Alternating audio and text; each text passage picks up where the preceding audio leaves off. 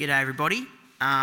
Today's Bible reading comes from John chapter 4 verse 39 to chapter 5 verse 15.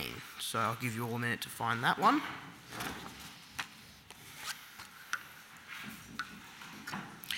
John chapter 4 starting at verse 39. Many of the Samaritans from that town believed in him because of the woman's testimony. He told me everything I ever did. So, when the Samaritans came to him, they urged him to stay with them, and he stayed 2 days. And because of his words, many more became believers. They said to the woman, "We no longer believe just because of what you said. Now we have heard for ourselves, and we know that this man really is the Saviour of the world." After the 2 days, he left for Galilee. Now Jesus himself had pointed out that a prophet has no honour in his own country. When he arrived in Galilee, the Galileans welcomed him. They had seen all that he had done in Jerusalem at the Passover festival, for they had also been there. Once more he visited Cana in Galilee, where he had turned the water into wine. And there was a certain royal official whose son lay sick at Capernaum. When this man heard that Jesus had arrived in Galilee from Judea, he went to him and begged him to come and heal his son, who was close to death. "Unless you people see signs and wonders," Jesus told him, "you will never believe." The royal official said, "Sir, come down before my child dies." "Go," Jesus replied, "your son will live." The man took Jesus at his word and departed. While he was still on the way, his servants met him with the news that his boy was living. When he inquired as to the time when his son got better, they said to him, "Yesterday at 1 p.m, the fever left him." Then the father realized that this was the exact time at which Jesus had said to him, "Your son will live." So he and his whole household believed. This was the second sign Jesus performed after coming from Judah to Galilee. Sometime later, Jesus went up to Jerusalem for one of the Jewish festivals. Now there is in Jerusalem near the sheep gate a pool, which in Aramaic is called Bethesda, and which is surrounded by 5 covered colonnades. Here a great number of disabled people used to lie: the blind, the lame, the paralysed. One who was there had been an invalid for 38 years. When Jesus saw him lying there and learned that he had been in this condition for a long time, he asked him, "Do you want to get well?" "Sir," the invalid replied, "I have no one to help me into the pool when the water is stirred. While I am trying to get in, somebody else goes down ahead of me." Then Jesus said to him, "Get up, pick up your mat and walk." At once the man was cured. He picked up his mat and walked. The day on which this took place was the Sabbath.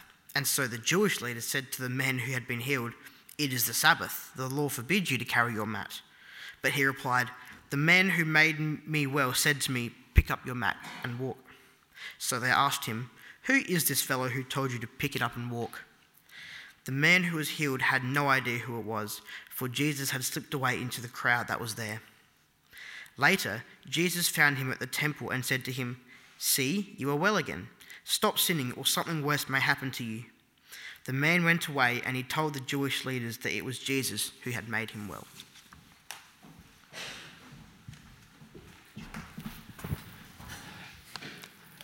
Thanks, Josh. Before I start, I'm going to pray first, actually. Lord, we just really thank you for your word. We pray that you would give us all deeper understanding of it. Help us, Lord, to know how we can live in relationship with you because of what you've said to us. We ask this in Jesus' name. Amen. Before I start, I just want to take you a little bit behind the scenes, first of all.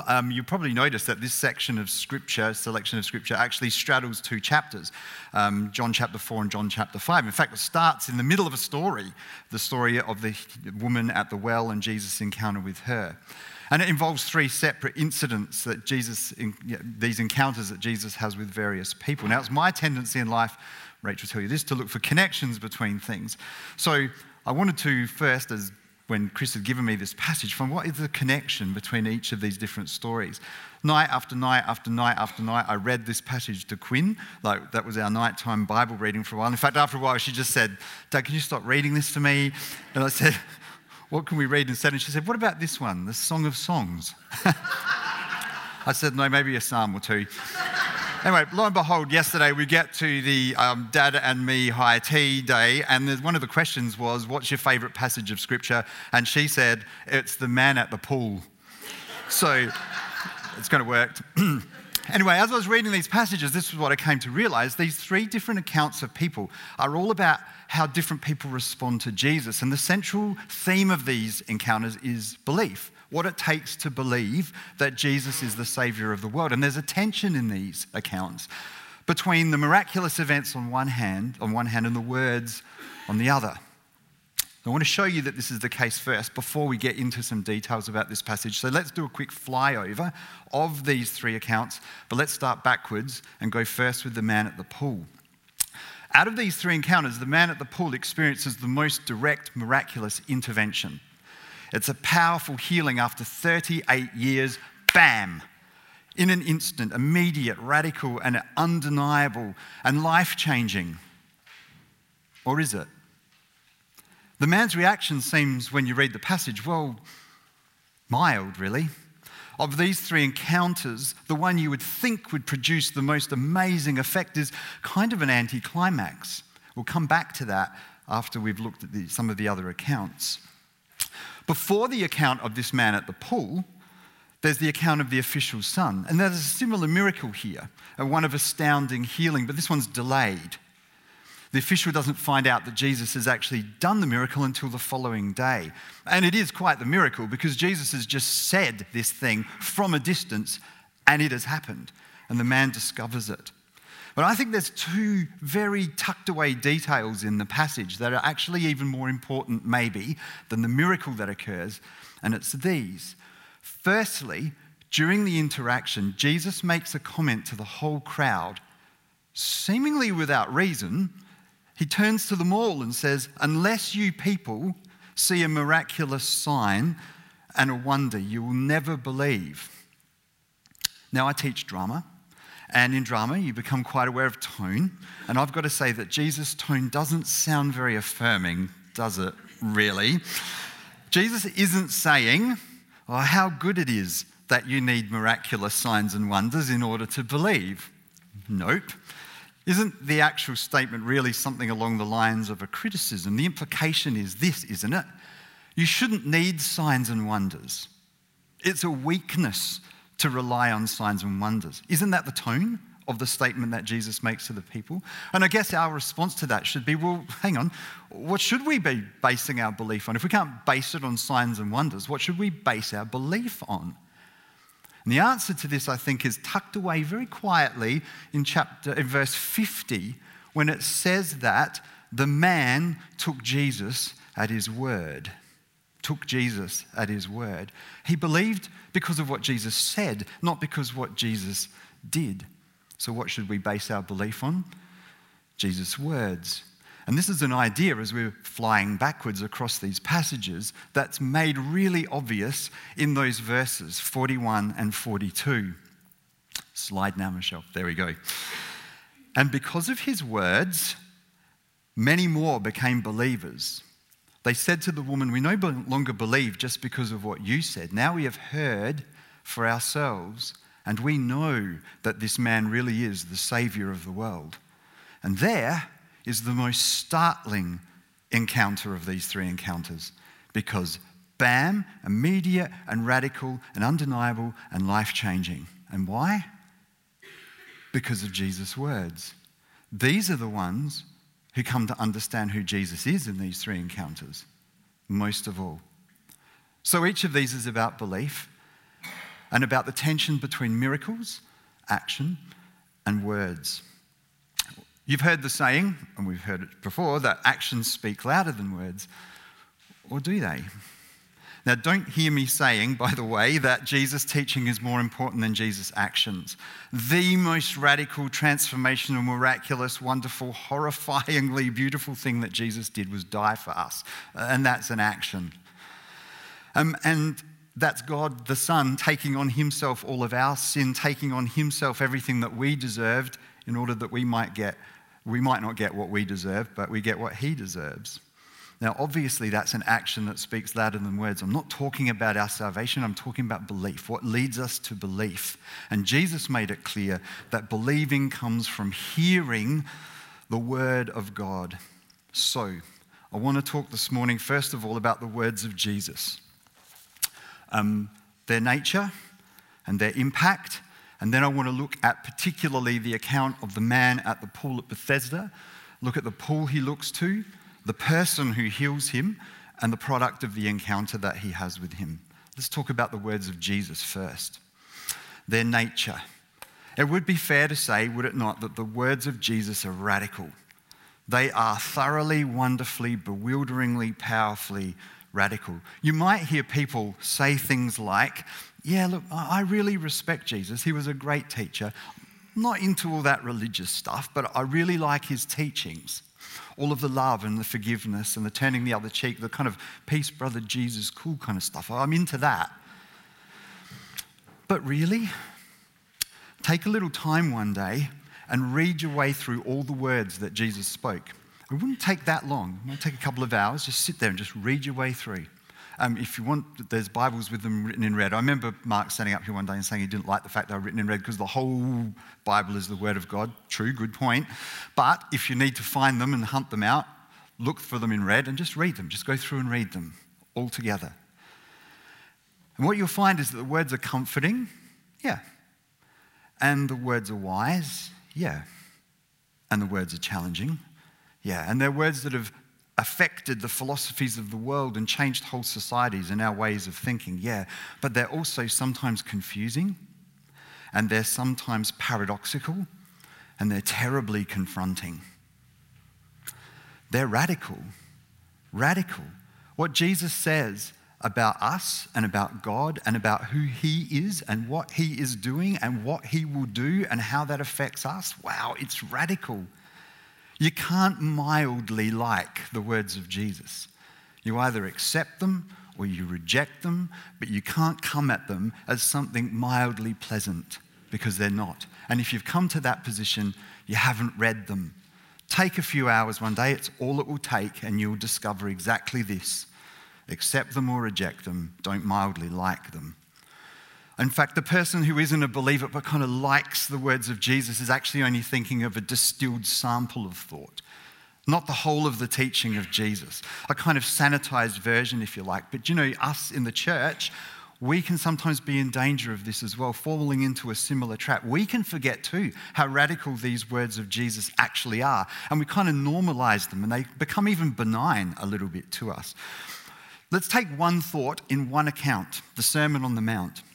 At the very end of that sermon, Jesus says these words.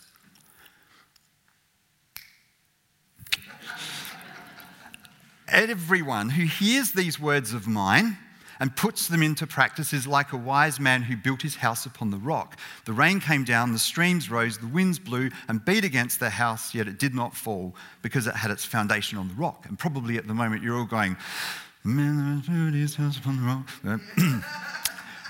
And we turn these scriptures into songs. Now, scripture in song is fantastic. It's a great way to memorize them. It's a great way to embed it. And I'm going to talk about that later on as well. Not too much later, so don't worry about the time. But think about what these words actually mean for a moment. What Jesus is actually saying is that his words are so important that they should be the very foundation of your life. That if you do not follow them, you are headed for certain disaster and the world will come crashing down around you unless you believe them. In fact, the Jewish audience around would have known exactly how radical that was. Because Jesus is actually claiming his words as scripture, isn't he? To these people, he would be saying, my words are the equivalent of the Torah, the prophets, the wisdom literature. This is what you need to base your life on. There should have been amongst that audience a gasp of shock at what he was actually saying. We sometimes turn them into catchy songs and we don't actually think about how radical that actually is. In fact, throughout that sermon, Jesus kept saying, you have heard it said, but I say. Think about that. You've heard it said. You know the scriptures say this, but I say. Wow, that is shocking. Radical. And there's just one example. Take a step back for a moment from verses that might have become so familiar they've lost their punch. because they have punch, and the punch is power in our lives. And what I thought I would do very quickly is just grab a selection of the words of Jesus and not try to tell you that the words are these things, but just show you and let Jesus speak for himself. And so I'm just going to go through 4 areas. The words of Jesus are consoling, comforting, they're transformational, they're radical, and they're confronting. And the way I can prove this to you is just to read some out to you. Okay, here we go. Comforting. Ask and it will be given to you. Seek and you will find. Knock and the door will be open to you. For everyone who asks receives, he who seeks finds, and to him who knocks the door will be opened. Are not 2 sparrows sold for a penny? Yet not one of them will fall to the ground apart from the will of your Father. And even the very hairs of your head are all numbered. An easier task for some than others. So don't be afraid. You are worth more than many sparrows. Do not let your heart be troubled. Trust in God, trust also in me. In my Father's house are many rooms. If it were not so, I would not have told you. I am going there to prepare a place for you, and if I go and prepare a place for you, I will come back and take you to be with me, that you may also be where I am. I am the resurrection and the life. He who believes in me will live, even though he dies, and whoever lives and believes in me will never die. If anyone is thirsty, let him come to me and drink. Whoever believes in me, as the scripture said, streams of living water will flow from within him. Read Psalm 1. I did do that after Quinn suggested the Song of Solomon. And there it is. You will be like the tree planted by streams of living water. When? When you meditate on the word of God. And yet Jesus is saying, you meditate on my words and I will be that stream of living water within you. Come to me, all you who are weary and burdened, and I'll give you rest.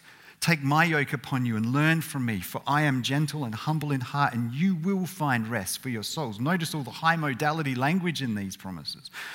If you need an English lesson, come afterwards. For my yoke is easy and my burden is light. Consoling, comforting words, take them in. Or think of words, by the way, that are transformational or wise. Let the little children come to me and do not hinder them, for the kingdom of heaven belongs to such as these. That was a radical thought in the day, where children were not even valued until they reached age.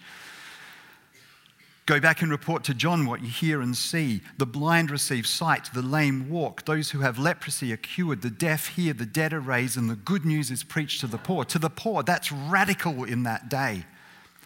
You have heard it said, an eye for an eye and a tooth for a tooth, but I tell you, do not resist an evil person. If someone strikes you on the right cheek, turn to him the other also. And if someone wants you to sue you and take your tunic, let him have your cloak as well. If someone forces you to go 1 mile, go with him 2 miles.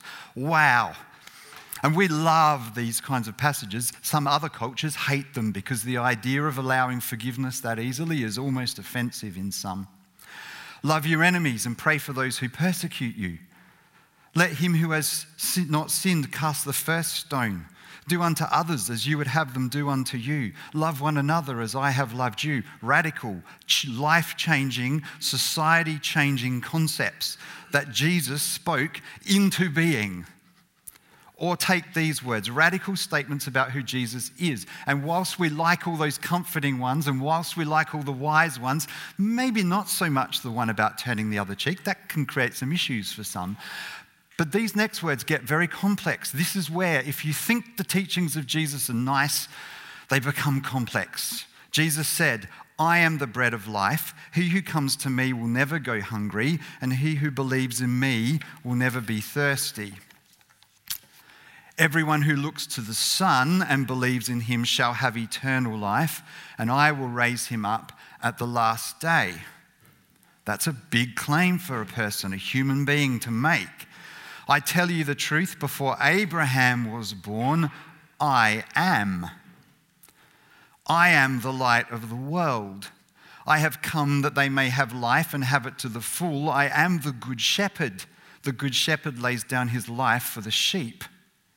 I am the way, the truth, and the life. No one comes to the Father except through me. I am the vine, you are the branches. If a man remains in me and I in him, he will bear much fruit. Apart from me, you can do nothing. Heaven and earth will pass away, but my words will never pass away. Isn't that a promise? You know, when we start thinking, what happens to faith? Is it dying out in the world? Jesus said his words will never pass away. When the Son of Man comes in glory and all the angels with him, he will sit on his throne in heavenly glory. All the nations will be gathered before him, and he will separate the people one from another as a shepherd separates the sheep from the goats, the great judge of all. All authority in heaven and earth has been given to me. I will never leave you nor forsake you. If you think Jesus is just nice in his teaching, think about how radical those statements are about who he said he was. And you either have to accept that or reject that. You can't just think of it as nice.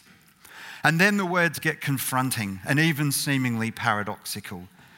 If anyone comes to me and does not hate father and mother, wife and children, brother and sisters, yes, even their own life, such a person cannot be my disciple. Whoever denies me before men, I will also deny him before my Father in heaven.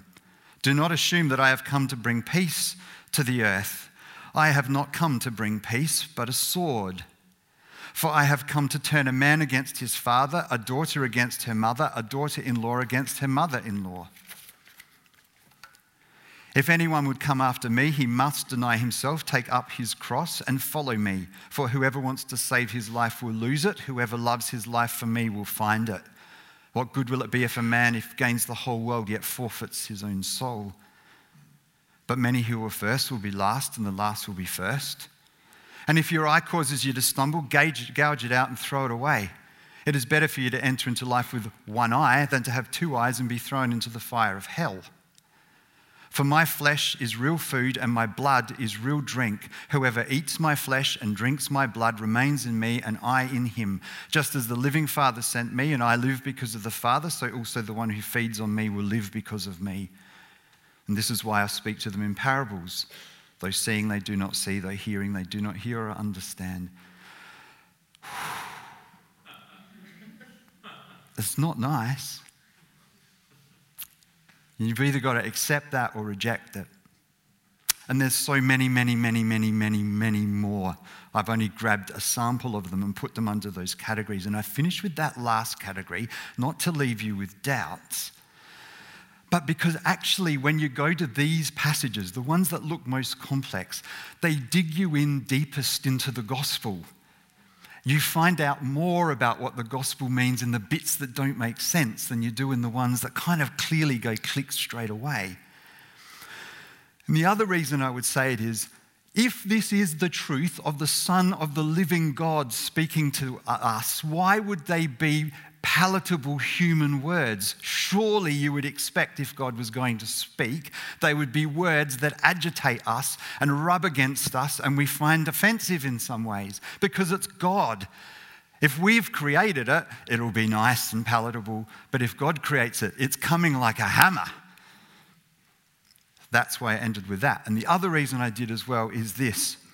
Some people think that these gospel words, these words of Jesus, were made up afterwards, that it was written after Jesus' life. Who in their right mind would make this up? Who in their right mind would think we're going to create a religion that many people are going to believe, that's going to get out there and it's going to sound wonderful and we're going to be able to promote it quickly and easily? I just showed you that it's actually really hard and easy at the same time to come to belief. And these words are so radical, they're so society-changing, so life-changing. Where do they come from except from the Son of God?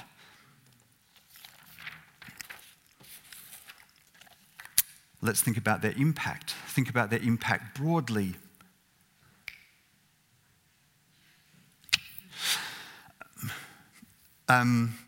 These words have changed human society. They've changed the idea in human society that every individual is valuable. That is at the core of Western culture, that every individual has value. They've shaped the ideas of redemptive justice and sacrifice. They've highlighted the importance of forgiveness. These words have been foundational to the philosophies that have shaped human society for 2,000 years. That's incredible. These words have radically changed the way people viewed God. Before Jesus spoke these words, these are not the way people thought about God. As a father who would leave the 99 to save the one. As a brother who sacrifices himself to ensure that we can be adopted as sons and daughters of a God who's triune, 3 in 1. And if you haven't given thought to what that means about the nature of God, dig in, because it has so much to teach us about who God is and why God has created us in the first place. There's nothing like what Jesus taught before it, and yet it's changed everything we think about God after it. And what about personally? These words convict and they challenge us. They reveal us to be sinners, far worse than we thought we were. Because anger is equal to murder, and lust is equal to adultery, and religiosity is a pride that brings on Jesus' harshest judgment. But they also reveal us to be more loved than we could have ever imagined by a God whose eyes on the sparrow, who counts the very number of hairs on our head, who is like a father who, while far off, will run after the prodigal son, not wait for him to get to the veranda. And these words comfort us. You'll hear them read at weddings and at funerals and at the side of people dying. In fact, I was working on my PowerPoint and watching the Queen's funeral in the background. And I had these verses already written out, and there they were being read. Why? Because they comfort us. They are essential comfort, promises of abundant life, of eternal life, of being glorified with Him, of Him preparing a house for us with many rooms, and that He's coming back to take us there and He'll never leave us nor forsake us. How comforting is that? And these are transformational, life-giving, radical words on a broad scale and on a personal scale. And I'm going to do something now a little bit risky. Not take a drink, that's I'm going to do a little test. This may fail and that will be the end of the message. Oh, it's all right, I'll leave. I'm going to ask you to call out a hearty yes in a moment. If you've had the following experience. Now, some people may not have had this experience, and it's okay if you haven't. It does not matter. I don't want you to call it out if you haven't. I would rather there be silence than people saying it just because I've said it. But I want you to call out a hearty yes in a moment if you've had this experience. At some stage you've felt downcast, or flat, or full of doubt, or confused. And then you take the word of God, the words of Jesus, and you read them. And an amazing thing happens to you, like a fuzzy focus becoming clear, like a breeze blowing away fog, like a warmth kind of surrounding you. You find as you read those words, your mood begins to lift. And your heart starts to feel elevated, and your doubts start to wane. A kind of mini transformation occurs as you're reading those words. If you've had that experience before, could you just call out a hearty yes on 3? 1, 2, 3. Yes. There is the personal power of the Word of God to bring change and transformation in all of us. And if you haven't had that experience before, you can have that experience. There was just a yes. And even if there were one person saying it, it's true. You can have that experience of the Word of God in the deepest parts of your being. How do you get it? You push them down. You read them. You memorize them. You get them into the nooks and crannies of your life. You make sure they're there when you doubt. You've got them to draw on. You meditate on them. You tell them to yourself. You repeat them over and over. You feed on them. You feed on them. And because of his words, many more became believers. They said to the woman, "We no longer believe just because what you said. Now we have heard for ourselves. Hear for yourselves." And we know that this man really is the Saviour of the world. Radical words with enormous impact. Now we need to go to the man at the pool. Sorry, we'll be quick. A quick flyover, first of all, of this man at the pool. There's a lot of ambiguity in this story. Can I say this from the very outset? I think that this narrative gives us an account, but there's not a lot of commentary in there about how we should respond to this account. It's actually an account that creates more questions than it answers. First of all, the pool. Were there any actual healings at this pool? Some versions include verses that say that there's a belief that an angel would stir the water and then the very first person into the water afterwards would get healed. Is that true or not true? I doubt it. It seems a little bit cruel of God, doesn't it? To stir it up. I mean, the very people who need it, the very people who are lame and sick and ill, there the water gets stirred and they're like, no, because somebody who's weller than them, that's not an English word, so don't, high modality, come to me, don't weller. They're going to get there first. It's cruel to have such a thing. I would say this is probably a superstition. And the scriptures often don't even include those verses, but you can tell from what the man says about this belief that the water would get stirred up, and if you got in there first, you get healed. Let's assume it's superstition, though. Oh, by the way, for many hundreds of years, people actually believed that this was an account in Scripture that disproved the Bible because the architectural description of these colonnades didn't make sense in people's thinking. And so therefore, go and look it up. For hundreds of years, people used this as justification the Bible was incorrect because there could not have been such an architectural feature. And then in 1888, Conrad Schick discovered the site and excavated it, and there it is. And now, nobody doubts. But go back and look. Because the thing about the Bible is there are all these details in there, and the details allow or risk being checked. And the more the details and the more the details turn out to be true, the more it's true. Back to the account, though, and the ambiguities in it. What's this question that Jesus asks this man? Do you want to be made well? Is it some kind of divine icebreaker?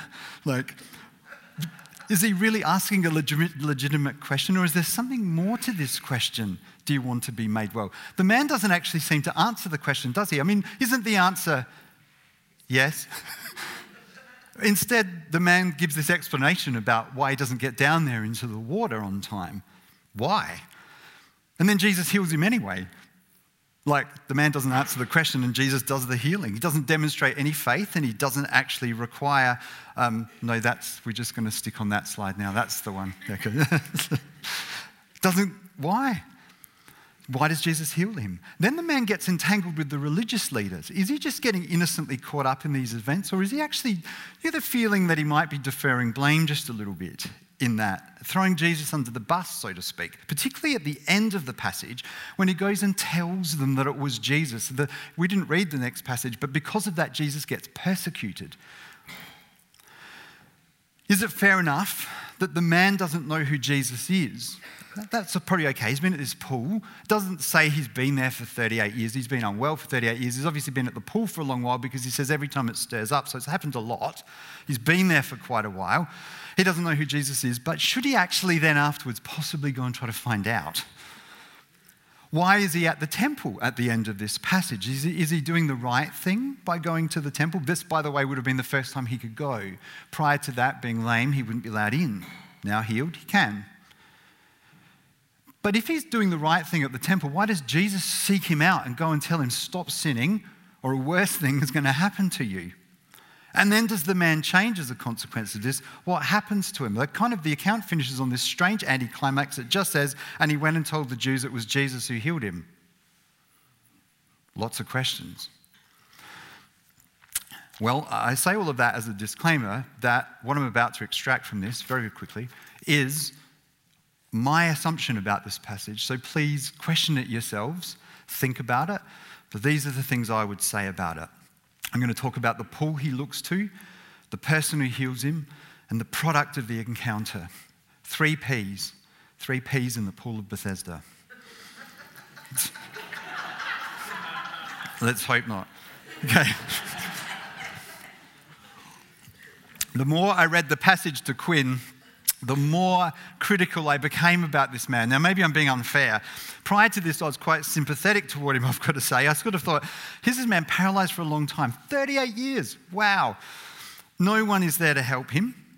Others are being selfish because they're getting down to the water before him. Poor guy. And then wonderful, this thing happens to him one day. Jesus comes and he heals him, transforms him, happy ending.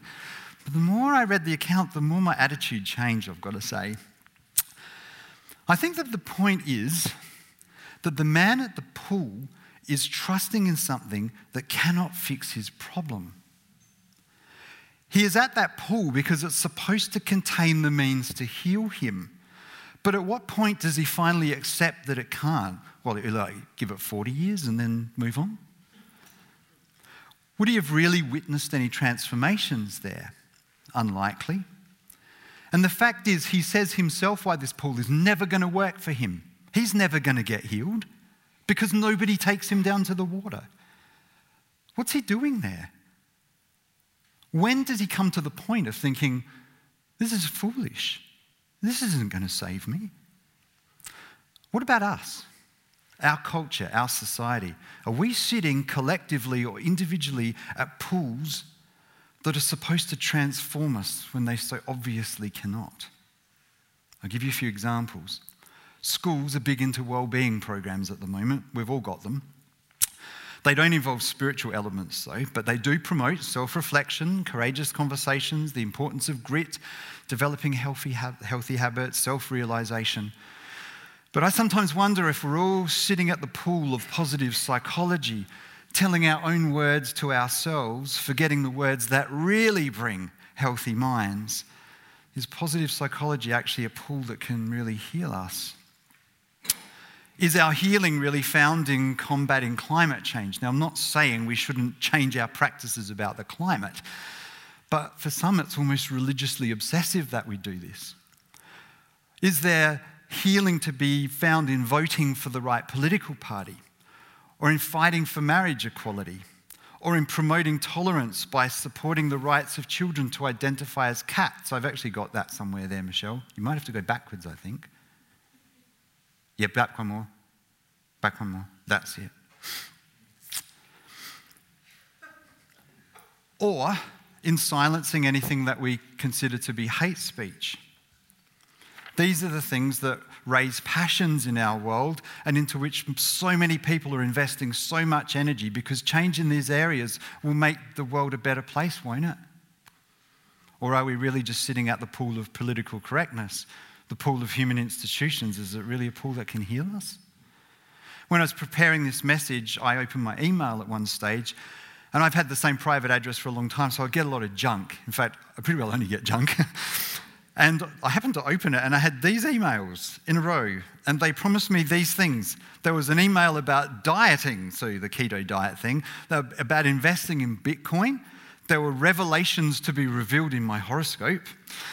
There's apparent opportunities to find Latin love, whatever that might be. I'm still actually learning a lot about English love, so I don't really need Latin.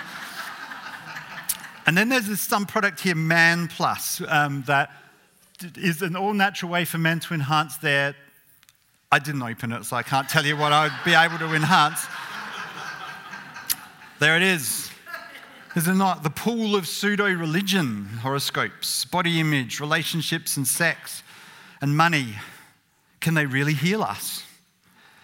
And when they don't, do we just make excuses as to why they're not working? What are we doing there at those pools, really? Why are we looking to those things? Is this not really the intent behind Jesus' question? What are you doing here? I think he's saying to the man. Do you really want to be made well? I think the man knows that Jesus is questioning the reason for him being there, because look at the man's answer. The man doesn't say, yes, I do want to be made well. The man makes excuses for why the pool hasn't worked. No one's there to carry him down. That's why he hasn't been made well. That's the thing that's missing. You can tell from his answer that he thinks Jesus is probing his motivation because he feels he needs to offer an explanation. When Jesus asked him, does he want to be made well, it would seem that what he's really indicating that the man's put his confidence in the wrong thing. Do you really want to be made well? Well, it's time for him to look elsewhere for that healing, and Jesus is redirecting the man's thinking, both in the source of his healing, but also in the type of healing. Because when Jesus goes back to him and says to him, stop sinning, what he's indicating there is that this man needs spiritual healing, not just physical healing. He needs healing for his soul as well as for his body. We also need spiritual healing and spiritual intervention. We also need to deal with our soul, not sitting at pools that apparently promise outcomes that they will not deliver, just trying to resolve human society around us. Something else needs to change. When Jesus asked the man to take up his bed and walk, he's in fact revolutionizing his life, because the healing does not come from an action, doesn't come from a general source of power, it comes from a person. And this is my second P in the pool of Bethesda. The person who heals him. You know, in many ways that pool would have been a safe source of healing. What I mean by that is, if it did work, it actually didn't require much of the man at all except to get down there in time. And in fact, if it did heal him, he could actually think it was his own actions that led to that. He got there. He was the first. He did it. And it would actually be simpler to stay at the pool, just to believe in human endeavors and sources of meaning, human solutions to our problems, even when they don't really work. Because when the man takes up his bed and walks, something fundamental must change. Because his healing is not in a thing, and it's not in a practice, it's not in a set of human ideals. His healing is in an individual. It's in a person. And that's confronting. Because then you have to deal with the identity of that individual. And you have to know whether that individual requires anything else of you. You have to deal with a person then with opinions and perhaps demands. And a person can speak words to us. And with a person, there's an opportunity for a relationship. An impersonal source of healing is unthreatening. A person, that is another thing entirely. And you can see it. Because the moment this man did what Jesus said, it brought him into conflict automatically with the people around him. It brought him into conflict with his own world. And it will bring us into conflict too with our world. If we are going to take on the words of Jesus and live according to them and believe in them and proclaim them, it will at times bring us into conflict with our world. I may have said things in this message that would in some circles bring me into conflict with the world. I've shown you though that these are just words that Jesus spoke. They will bring us into conflict with the world when we say no one comes to the Father except through Jesus. It will bring us into conflict the minute you start taking on what a person says. This man defers the blame, I think. I think he does throw Jesus under the bus a little bit. But I actually think here's a more important thing. Why does that man not seek out to find out who did this? If he doesn't know who did this for him, why doesn't he find the answer to that? There is a person involved in this healing. There is a person to seek. There is a person to find. There is a person to learn from. There is a person to get to know. There is. It was Jesus. He came to him and healed him. Do we realize that's what Christianity is? It's not a set of rules to follow. It's not a bargain we make with God that if we're good enough, he'll bless us. It's not getting something. It's not another pool that we're sitting at. In actual fact, I think that man was at the temple sitting at another pool. We could be at church sitting at a pool. Because if we're looking to the pool, if we're looking to the religion, if we're looking to be here because, well, if I'm at church, God will then bless me, he'll sort things out for me, we've got the wrong end of the stick. We need to be looking for the person, not the pool. We should also be seeking out that person, seeking out that truth, seeking out those words, seeking out that relationship. Lastly, the product of this encounter. I wonder, out of the two encounters that this man had with Jesus, which was the more radical, the healing or the words? It doesn't seem that the healing had that much of an impact, actually, when you look at it carefully and closely. And then Jesus had to seek him out and tell him those words, which must have been pretty confronting. Stop sinning, or something worse may happen to you. I don't think Jesus is saying what happened to you before is the consequence of you sinning, as in you're being punished. Otherwise, if that were the case, we'd all be being punished all the time for all our sin. We're all sinners. But maybe that what Jesus is saying there is, don't just deal with your body, deal with your soul.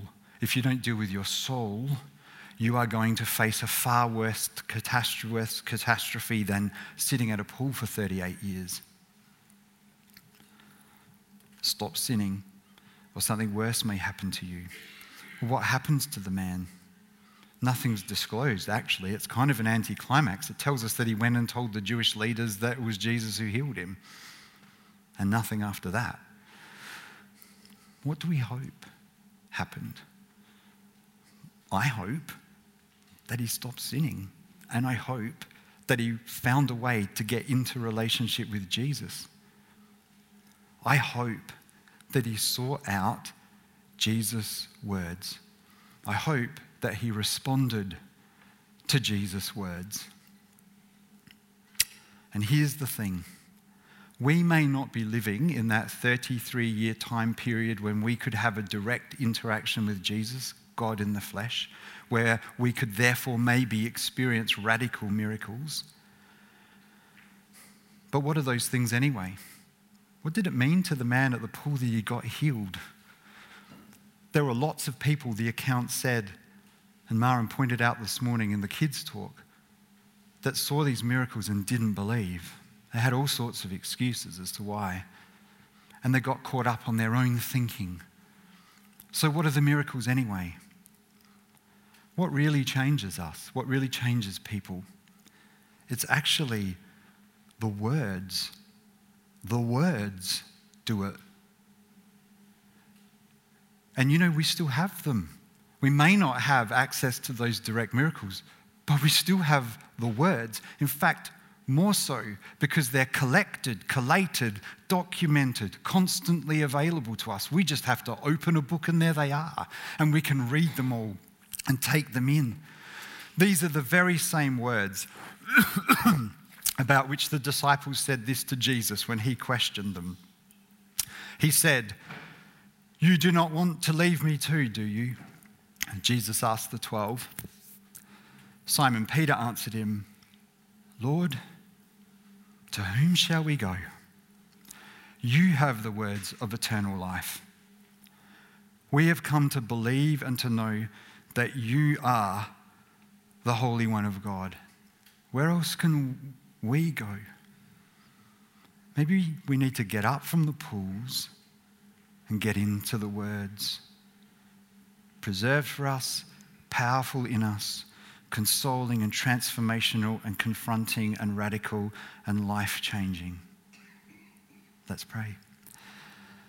Lord, wow, that these words have had so much impact over such an enormous period of time that people here sit and say, yes, I have experienced the powerful, life-changing, affecting word of God. And Lord, that we can absorb these and know them, meditate on them and consume them and push them down into the very deepest part of who we are, that they become the natural way we think, the filter through which we see the world. And therefore, Lord, we come into relationship with you because those words invite us into that relationship. Lord, help each one of us here to respond to that and to be changed and changed permanently and forever. And we ask this, Lord, in the precious and powerful name of our Lord and Saviour, Jesus Christ. Amen.